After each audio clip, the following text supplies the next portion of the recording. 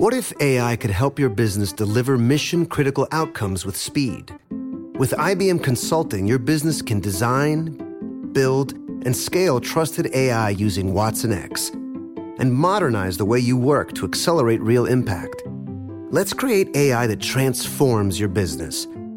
Learn more at ibm.com/consulting. IBM. Let's create.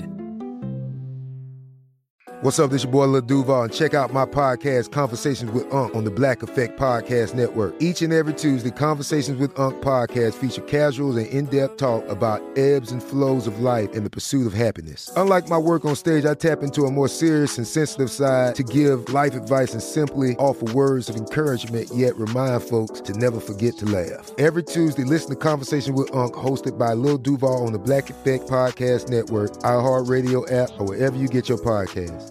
Presented by AT&T. Connecting changes everything. You know that feeling when you walk into your home, take a deep breath, and feel new? Well, that's what it's like to use Clorox Scentiva. Because Clorox Scentiva smells like coconut, cleans like Clorox, and feels like energy. It'll elevate any cleaning routine to not just clean, but also make every room smell like a tropical coconut getaway. Discover how Clorox Scentiva's powerful clean and refreshing scents can transform your space. Get yours in coconut or other fabulous scents at a nearby retail store. And now the best man. I was going to plan this speech out while I got my oil change, but I went to take 5 and it was a lot faster than I thought, so here goes. Okay. Tim, you were my first friend. Angela, you were my first. Yeah, I never thought the two of you would make it, but I guess love really is blind. No, I mean in a good way. At Take 5, your oil change is faster than you think. Take 5, the stay-in-your-car 10-minute oil change. When was the last time your pet was excited about mealtime? Sure, they're always happy to eat, but I mean tail wagging, jumping up and down excited. Freshpet brings that joy daily to thousands of pet parents. It's simple. Freshpet uses only whole ingredients, gently steamed, cooked without preservatives, and refrigerated, like meat should be. Look for Freshpet in the fridge on the pet aisle or at freshpet.com for home delivery options. Make meals exciting again. Freshpet. We're picky eater approved. During the month of April, shop the Buy One, Get One 50% off personal care sale, happening now in the health and beauty aisles at Safeway. Shop select products like Dove Deep Moisture Gel Hand Wash, Tresemme Rich Moisture Shampoo with Vitamin E, Simple Kind to Skin Facial Cleansing Wipes, or Nexus Color and Shore Conditioner Salon Hair Care, and get them Buy One, Get One 50% off at Safeway. Visit Safeway.com or head into your local Safeway store for more great deals in the health and beauty aisles.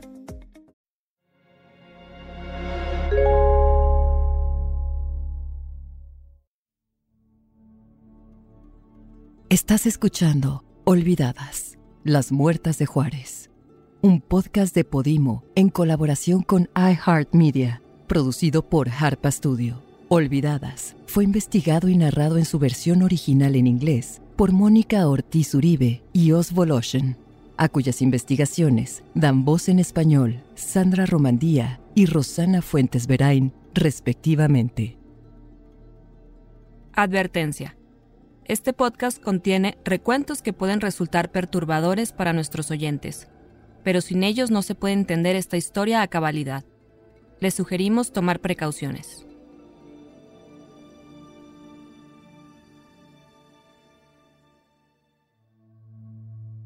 En el episodio anterior de Olvidadas, solo eran especulaciones que apuntaban a que las marcas podrían indicar las iniciales del perpetrador o trazar una especie de mapa, ¿no? Un mapa del crimen. Si eres un asesino en serie, tendrías que ser un imbécil para no darte cuenta, o un psicópata para no entender. Son antílopes en un pozo de agua. ¡Qué oportunidad más increíble para un asesino en serie! Estos asesinatos parecían ocurrir sistemáticamente. Son víctimas específicas que han sido seleccionadas y secuestradas, o abducidas por la fuerza, o utilizadas como carnada, y luego aparecen sus cuerpos, ¿no? Desde principios de la década de los 90, los feminicidios seguían sin resolverse.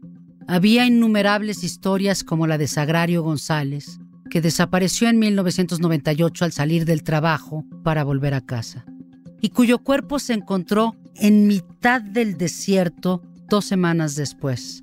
A principios del 2001 surgió otro caso que seguía el mismo patrón: Lilia Alejandra Andrade. Al igual que Sagrario, tenía 17 años. Salió rumbo al trabajo una mañana y jamás volvió a casa. Pero ese caso tenía algunas diferencias cruciales que hicieron que Diana Washington Valdés, periodista de El Paso, creyera que era posible resolverlo y, además, aclarar otros casos abiertos. O cuando menos, presionar a las autoridades locales para que hicieran algo. Las autoridades insistían: ningún crimen está relacionado con otro. Todo es aleatorio. Diana no creía una palabra de eso. Y no era la única. A Hardrick Crawford, agente especial del FBI en El Paso, lo inquietaba la posibilidad de que se tratara de un asesino en serie estadounidense, que tenía en Juárez su campo de muerte. Sin importar dónde residiera el asesino, Diana estaba convencida de que seleccionaba meticulosamente a sus víctimas, y ella estaba dispuesta a hacer cualquier cosa con tal de demostrarlo. ¿Puedes contarnos qué te motivó a dedicarle fines de semana, vacaciones y noches enteras a esta historia? No eran víctimas aleatorias. Lo que estaba ocurriendo estaba organizado. Pese a que Diana estaba segura de que las muertes estaban relacionadas, era prácticamente imposible comprobarlo sin una investigación oficial. Sin embargo, pronto se abrió un caso que parecía destinado a cambiarlo todo. Creo que un prototipo o modelo adecuado para ilustrar este tipo de casos es el de Lilia Alejandra García Andrade. Lilia Alejandra era una joven adolescente madre de 2 hijos que trabajaba en una maquiladora ensamblando piezas de plástico para electrodomésticos. También posaba para fotos que promovían los productos que ensamblaba. Desapareció en febrero de 2001. En casos anteriores, las víctimas parecían esfumarse en el aire, pero hubo testigos que vieron a Lilia Alejandra forcejear dentro de un auto pocos días después de su secuestro. Diana se obsesionó con este caso porque pensaba que en él radicaba la clave para resolver los demás. Quería entrevistar a los testigos en persona. Un abogado de Juárez le prometió ayudarla a encontrarlos. Luego, al reunirse con ella, el abogado cambió de opinión. Me dijo: aléjate, no te acerques. Yo me quedé como: ok, tú no quieres ser parte de esto, está bien. Solo dibújame un mapa que me indique cómo llegar yo sola a los testigos. Entonces comenzó a dibujar un mapa de la colonia para indicarme dónde podría encontrar a la gente que buscaba. De pronto rompió el papel, se ofuscó y me dijo: no, es demasiado peligroso. No te metas en esto, Diana. Pero para Diana, la advertencia surtió el efecto contrario. La hizo creer que estaba acercándose a algo. Tenía el fuerte presentimiento de que este era un caso importante. Así que, como era muy ingenua en ese entonces, fui a esa colonia y empecé a tocar de puerta en puerta. Ya sabes, con una foto en la mano. De casualidad habrán visto a esta jovencita, bla, bla, bla, una y otra vez. Y al fin di con alguien que me dijo: a ver, no, tienes que ir al otro lado de la calle. Y me mostraron el camino para encontrar a 2 de los testigos. Diana obtuvo una extraordinaria cantidad de detalles sobre las últimas semanas de vida de Lilia Alejandra, que se conectaban directamente con muchas otras víctimas. Sin embargo, descubrió algo más mientras llevaba a cabo esas entrevistas. No era la única persona tras las mismas pistas. Ciertas personas que se hacían llamar agentes secretos del FBI tocaban a las mismas puertas y querían saber qué habían visto, que sabían todos los detalles. Pero ningún agente del FBI hace ese tipo de cosas. Alguien se estaba haciendo pasar por agente del FBI. ¿Por qué querría alguien entrevistar a los testigos de este crimen? ¿Qué querían averiguar? ¿Estaban relacionados con el asesino de Lilia Alejandra? Soy Rosana Fuentes Verain. Soy Sandra Romandía. Esto es Olvidadas, las muertas de Juárez. Yo no nací sin causa. Yo no nací sin fe. Mi corazón pega fuerte para gritar a los que no sienten, así perseguir a la felicidad.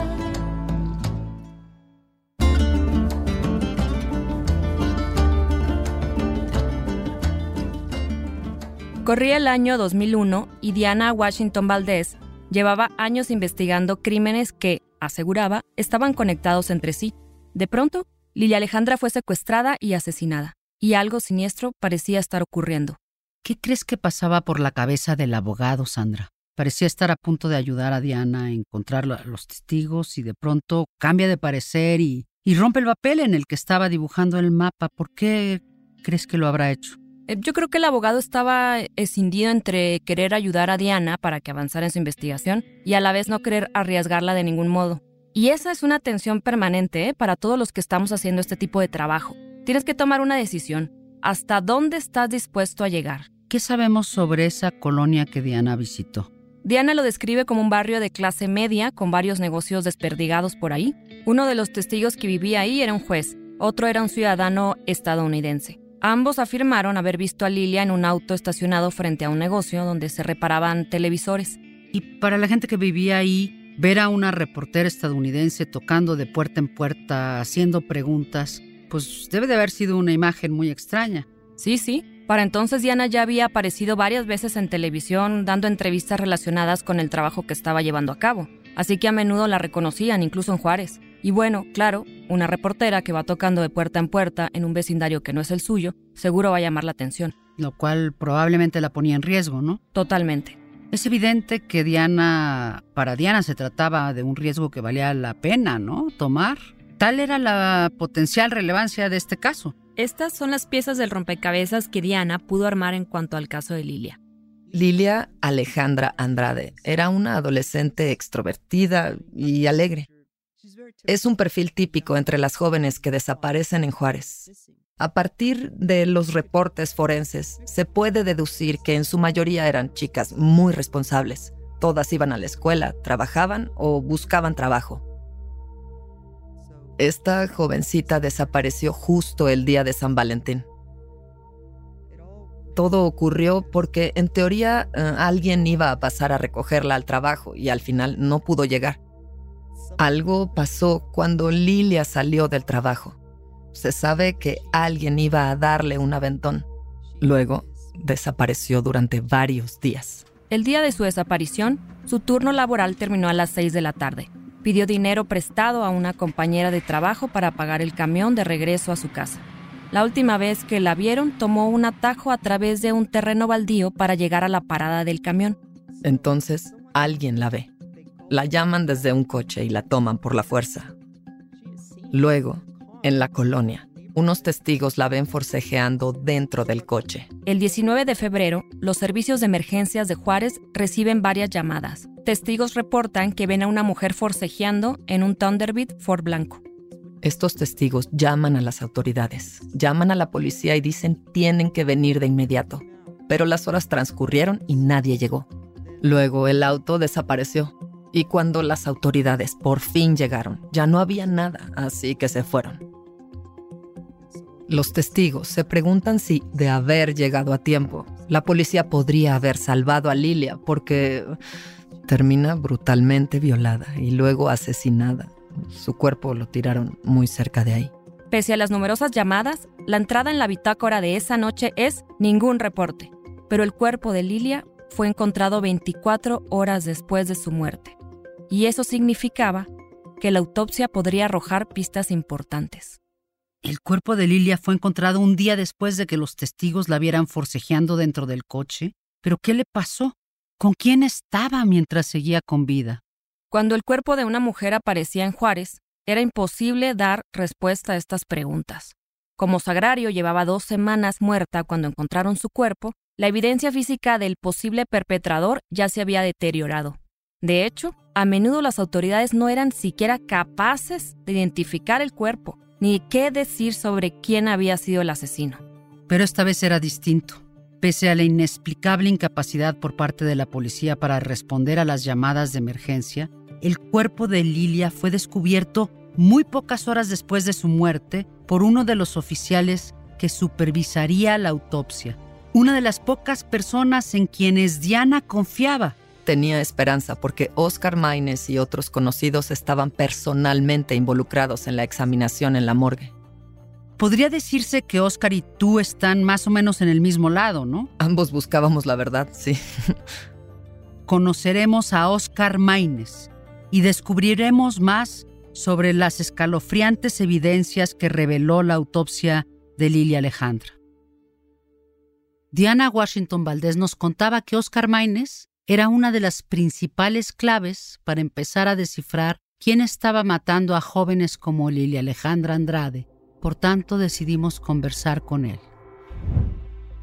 Entonces, ¿quién es Oscar Maínez? ¿Por qué tiene una perspectiva única de estos crímenes, Sandra? Oscar era el jefe del departamento forense de la Policía Estatal de Chihuahua. Por eso estaba directamente involucrado en la investigación de los feminicidios. De hecho, fue uno de los primeros investigadores que alertó a la policía de que podría haber un asesino en serie en la ciudad.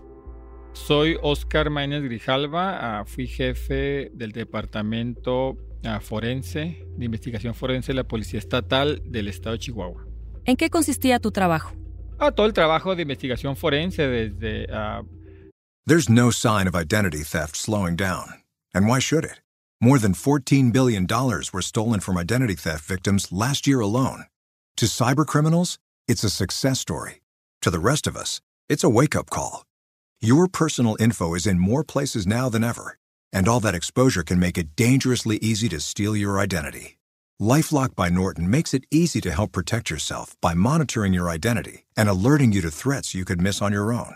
If you become a victim of identity theft, a U.S.-based LifeLock restoration specialist will be dedicated to your case and work to fix it. No one can prevent all identity theft or monitor all transactions at all businesses, but LifeLock by Norton makes it easy to help protect yourself. Save up to 25% off your first year by going to LifeLock.com/iHeart. That's LifeLock.com/iHeart for 25% off. What is Circle? First of all, it's a beautiful shape. It's consistent. A community. It's meant to be inclusive. The globe. At Circle, we build USDC, a digital dollar that's actually dollar-backed, one-to-one. We're building a future where money will travel at the speed of the internet for fractions of a penny, and no one will think about it because it will just be the way we work.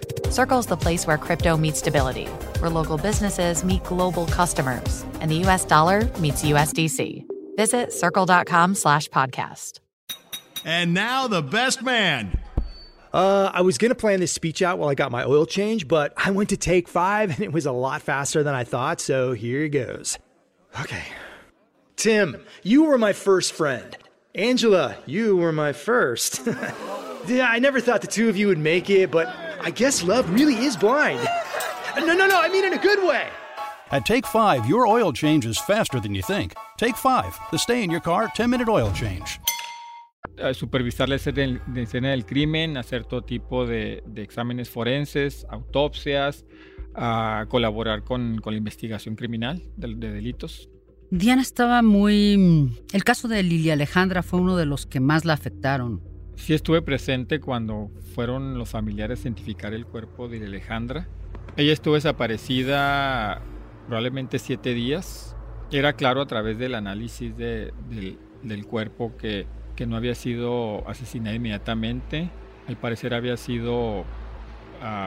La tenían prisionera en algún lugar y después fue agredida sexualmente y golpeada antes de ser asesinada. ¿Qué sentías al ver este tipo de restos? Cuando se descubrió el cadáver, el equipo del área forense fue a hacer las diligencias de levantamiento y yo estuve presente en la autopsia de Lilia Alejandra Andrade. No tanto dónde estabas tú, sino qué sentías, qué sentiste. Cuando uno empieza a trabajar estos casos de homicidio, me imagino que como un mecanismo de defensa uno los ve de una forma muy técnica, los ve como un caso, se enfoca en la evidencia, en los indicios, en hacer las cosas correctamente, que no se vaya a perder o a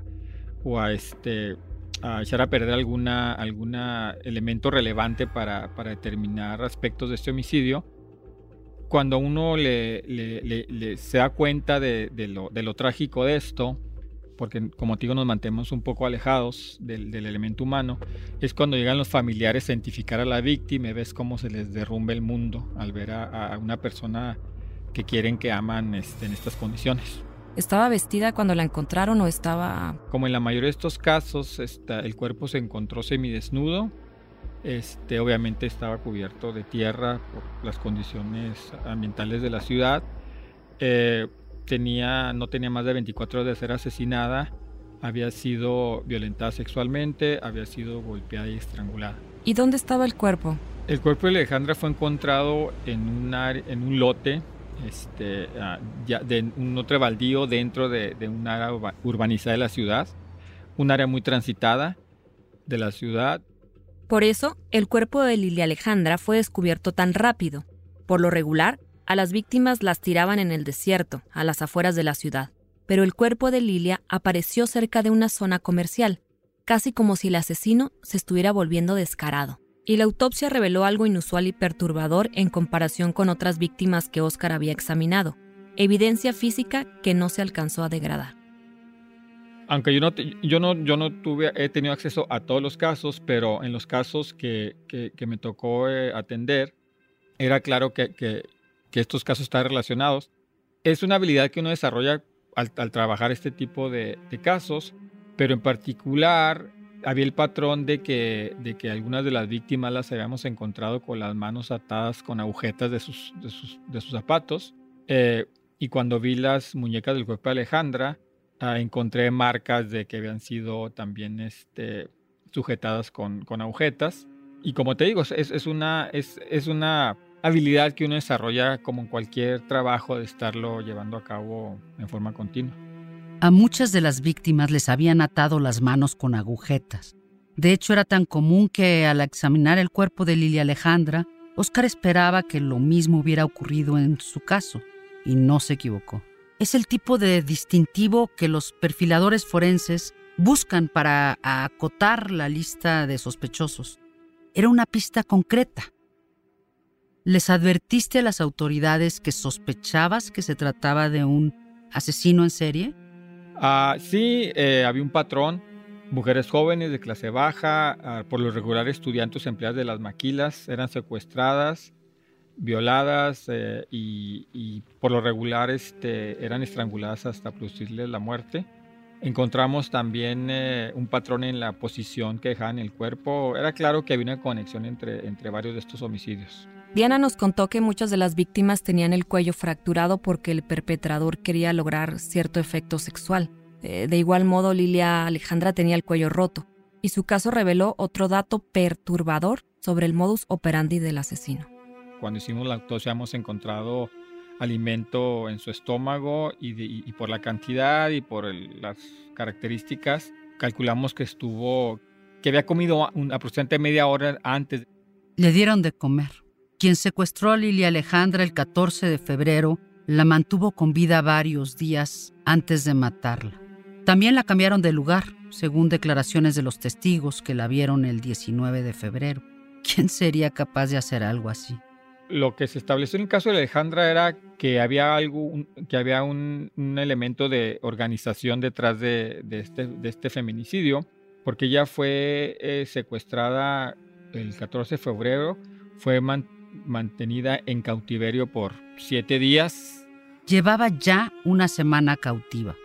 Era secuestrada, alguien la mantenía en cautiverio. La persona que estaba a cargo de resguardarla no producía temor en la víctima, porque cuando estás muy estresada por temor se te apaga el sistema digestivo. Quiere decir que ella tenía la confianza con su captor o con quien lo estaba resguardando que podía comer. Quiere decir que la secuestraron, estuvo en cautiverio 7 días, ella comió bien. El 7º día, medio después, probablemente llegó alguien más, se la llevó a donde fue agredida y asesinada. Y esto ilustra un grado de organización elevado, ¿no? El hecho de que la alimentaran junto con el detalle de las agujetas y el cuello fracturado sugiere que se trata de un asesino en serie muy organizado. Pero eso no era todo. Había algo que podía ayudar a ponerles fin a estos asesinatos. ¿Pudiste recolectar evidencia biológica de...? En el caso de Alejandra encontramos ADN. Desgraciadamente no contábamos o no se cuenta con un registro o bancos de datos con el cual comparar el ADN. ¿Qué tipo de evidencia era? Obtuvimos ADN de semen que extrajimos del cuerpo. fue procesado y viajé personalmente a Guanajuato porque tenía un laboratorio nuevo de buen nivel para analizar el ADN. ¿Llevaste la muestra en persona? Sí, la llevé personalmente a este laboratorio de Guanajuato porque no le tenía mucha confianza a las autoridades de la Ciudad de México, ya que habíamos mandado material genético de otro caso relevante y nos dijeron que la muestra había sido destruida o que se había perdido, entonces tuvimos que llevarla de nuevo. ¿Y no hubo resultado alguno o qué obtuvieron? Bueno, si tienes ADN, no sirve nada si no tienes con quién compararlo. A Oscar le preocupaba tanto que las muestras se perdieran que decidió llevarlas personalmente a un laboratorio en el estado de Guanajuato, a casi 1,500 kilómetros de Juárez. No obstante, la evidencia biológica contundente, no ayudó a garantizar un arresto. Y esa ineptitud para aprovechar la evidencia que proveyó la autopsia de Lilia Alejandra enfureció a su familia y a Diana Washington Valdés. Oscar Maínez conoce cómo funciona el perfil de ADN. ¿Por qué no arrestaron a nadie, no? Las autoridades aseguraban que no había sospechosos contra los cuales comparar la muestra de ADN, y una de las cosas que impedía identificar a los posibles culpables era que las autoridades aseguraban que el asesino serial de Ciudad Juárez ya estaba tras las rejas. En 1995, después de que se encontrara la primera fosa común de mujeres asesinadas, la policía arrestó a un ciudadano egipcio llamado Abdel Latif Sharif por sospecha de asesinato, y nunca se le exoneró del todo. El principal sospechoso estaba en la cárcel, pero los asesinatos continuaron. ¿Cómo era posible? Cuando empezaron a darse estos asesinatos sexuales en serie, la gente estaba desconcertada e indignada. Nadie entendía cómo podía pasar algo así. En esa época, en los titulares de los periódicos locales encontrabas encabezados que decían cosas como «Psicópata sin rostro aterroriza la ciudad. Un maniático anda suelto». Por esos mismos tiempos, un químico egipcio exiliado en Estados Unidos se mudó a Juárez. Se llamaba Abdel Latif Sharif. Tenía poco menos de 50 años, medía al menos 1,80 m y tenía complexión atlética y un bigote poblado y oscuro. Era un hombre atractivo y encantador. No tardó en volverse un personaje familiar en las discotecas del centro de Juárez. Imagínate. Se hizo fama de ser muy fiestero y derrochador. Al ser químico, trabajaba desarrollando patentes valiosas para una gran empresa estadounidense. Era un profesionista astuto y elegante, pero también tenía un pasado oscuro. En Estados Unidos, Sharif acumuló varios arrestos y acusaciones de violación y agresiones físicas. Fue a la cárcel por estos delitos e incluso en un momento se escapó de la cárcel mientras cumplía una condena de 12 años. No pasó mucho tiempo antes de que también lo arrestaran en Juárez. Lo acusaron de secuestrar y violar a una mujer después de pasar la noche en un antro. Sharif encaja con el perfil del asesino serial que el público imagina que acecha la ciudad y que mata mujeres. Después de arrestarlo, la policía lo presume ante los medios y anuncia que es el principal sospechoso. Al principio, el público le cree a la policía, pero luego surgió un problema. Los asesinatos continuaron después del encarcelamiento y siguieron el mismo patrón que habían tenido antes de su arresto. ¿Y cómo respondieron las autoridades ante eso? Aquello puso en duda que Sharif fuera el principal sospechoso. Por lo tanto, la policía tuvo que idear una explicación de por qué seguía habiendo asesinatos. Casi podría decirse que necesitas tener una imaginación muy vívida y activa si quieres ser parte de la policía juarense, porque la siguiente hipótesis que desarrollaron fue aún más retorcida. Se dedicaron a arrestar a supuestos pandilleros a quienes apodaban los rebeldes.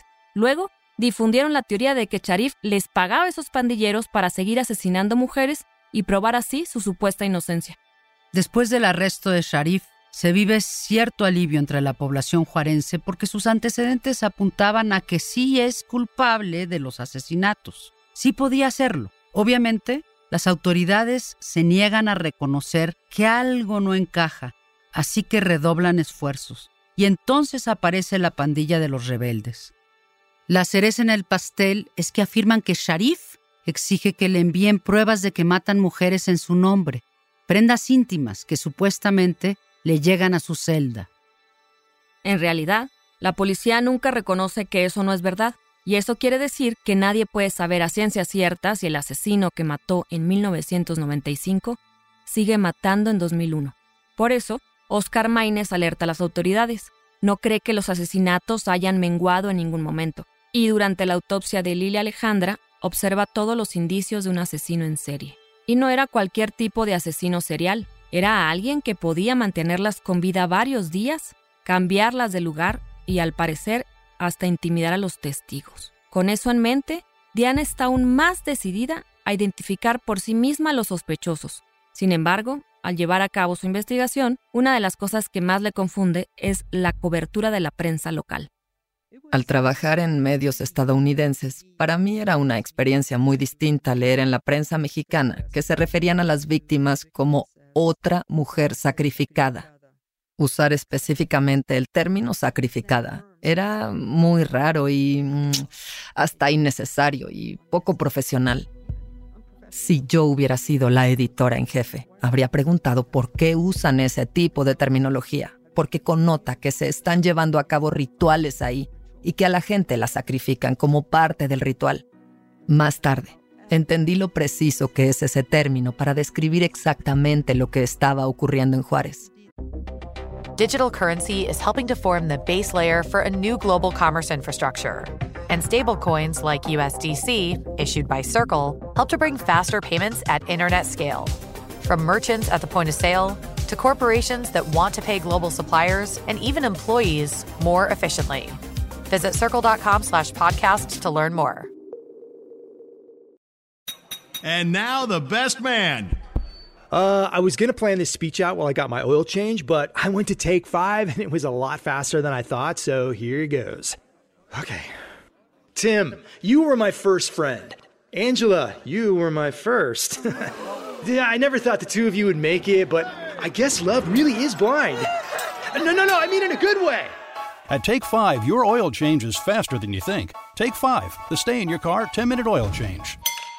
The music community is really united for St. Jude. I love that families never receive a bill from St. Jude. Because of that, they can focus on helping their child live. St. Jude shares the breakthroughs it makes, so doctors and scientists worldwide can use that knowledge to save thousands more children. Everybody wearing this shirt is giving a little bit. And it's all adding up to go a long, long way for kids fighting cancer all over the world. Join us in this mission to cure childhood cancer and save lives. Go to musicgives.org to donate and get your own shirt. Sin duda es como un ritual gigante, y estas víctimas son las ofrendas. Diana nos explica cómo llegó a la conclusión de que el término sacrificio era tan apropiado y qué conexión concreta encontró entre las víctimas. Describió los asesinatos de mujeres en Juárez como un ritual. La palabra sacrificio está íntimamente ligada a culturas indígenas mexicanas, como los aztecas. Hay una herencia ahí que sigue muy latente en México, como en la práctica del folclore y esas cosas. La presencia de triángulos en algunos de los cuerpos desencadena la teoría de que las víctimas eran literalmente ofrendas para la Santa Muerte. Diana no está convencida, pero sí le desconcierta la forma en que se elige a las víctimas con antelación. En la cultura azteca se ofrece una víctima a la que se le arranca el corazón. Es una ofrenda de sangre para apaciguar a los dioses. Para mí, eso era justo lo que estaba pasando en Juárez. Se ofrecía a jóvenes mujeres en sacrificio.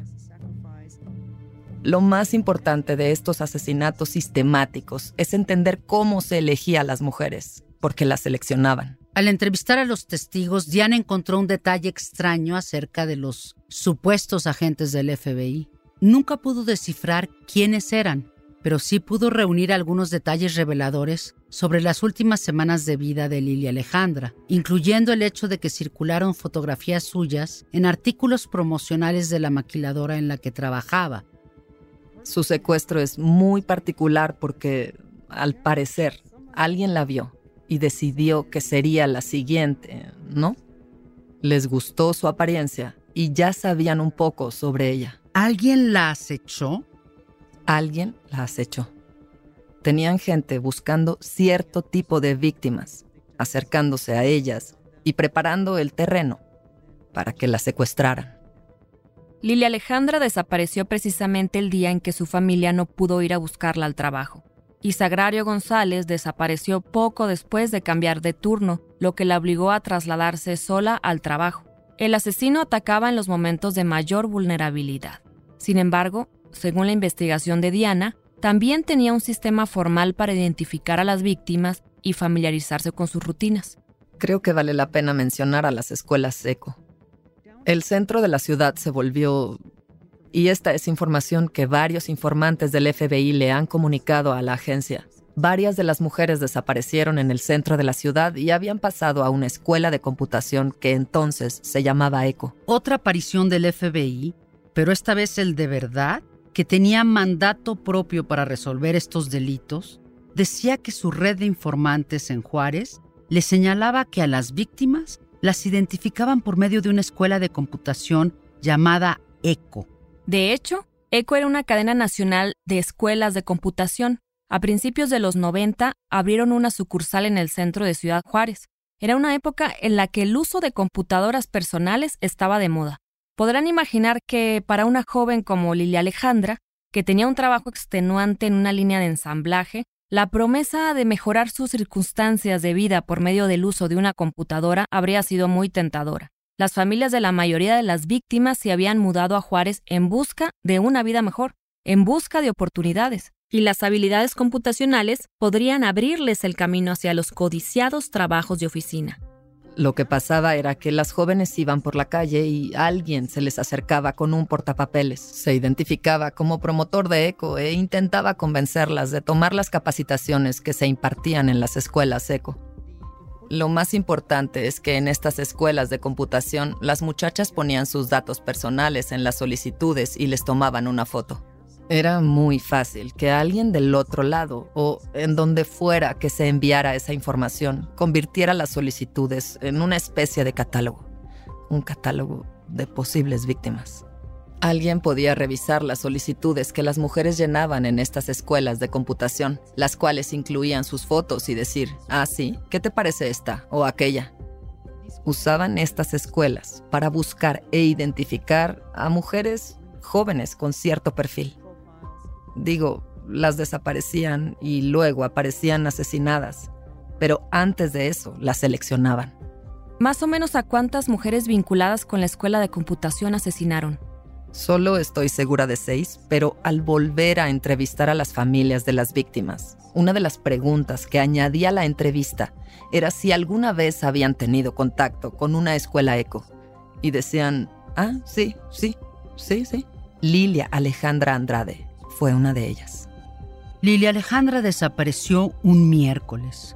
Su primera clase en ECO empezaría el sábado de esa misma semana. El informe de Diana reveló un patrón mucho más complejo, un proceso que involucraba a varias personas. Al empeñarse en descubrir quiénes estaban involucrados, Diana empezó a recibir graves amenazas de muerte. Sobre eso hablaremos en el siguiente capítulo. Yo soy Rosana Fuentes Veray. Y yo soy Sandra Romandía. Hasta la próxima. Yo no nací sin causa. Yo no nací sin fe. Mi corazón pega fuerte para gritar a los que no sienten así, perseguir a la felicidad.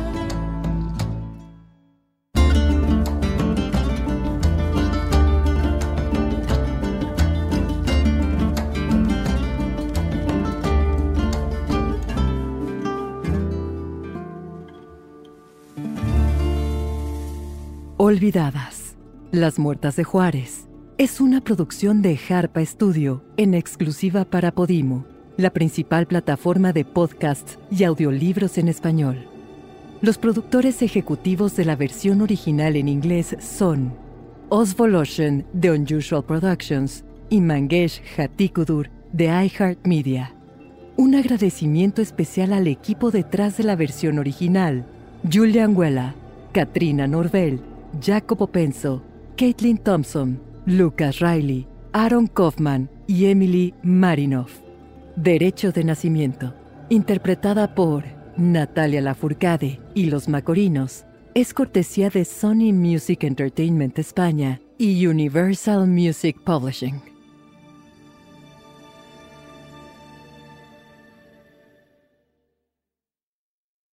The music community is really united for St. Jude. I love that families never receive a bill from St. Jude. Because of that, they can focus on helping their child live. St. Jude shares the breakthroughs it makes. So doctors and scientists worldwide can use that knowledge to save thousands more children. Everybody wearing this shirt is giving a little bit. And it's all adding up to go a long, long way for kids fighting cancer all over the world. Join us in this mission to cure childhood cancer and save lives. Go to musicgives.org to donate and get your own shirt. We joined the UNES community when our twins were just 4 years old. We became part of the UNES community for our daughter, and she's not due for 6 months. Join over 600,000 parents and children that have registered with UNEST by downloading the app today. UNEST puts smart investing tools right in the palm of your hand, with flexible accounts that can be used for college tuition, a first car, and more. Download the UNEST app from the App Store or Google Play Store. See terms and conditions at unest.co. I love the freshness of spring. It means fun events like spring break and graduation and some new clothes to make those occasions extra special. My go-to, Lulu's. Lulu's has quality on-trend items that feel as good as they look. There are so many styles to choose from for graduation, and Lulu's has everything I need for spring break.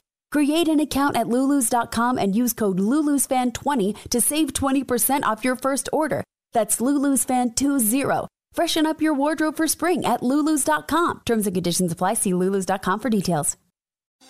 Thinking of popping the question? Diamonds Direct has an offer you can't miss. This month only, buy a natural diamond engagement ring of 1 carat plus and receive a free natural 1 carat diamond tennis bracelet valued at $2,000. Imagine giving her the ring of her dreams and her wedding gift all at once. No one provides education, selection, and value like Diamonds Direct. Your chance to get a free tennis bracelet from your friends at Diamonds Direct won't last long. Details at diamondsdirect.com.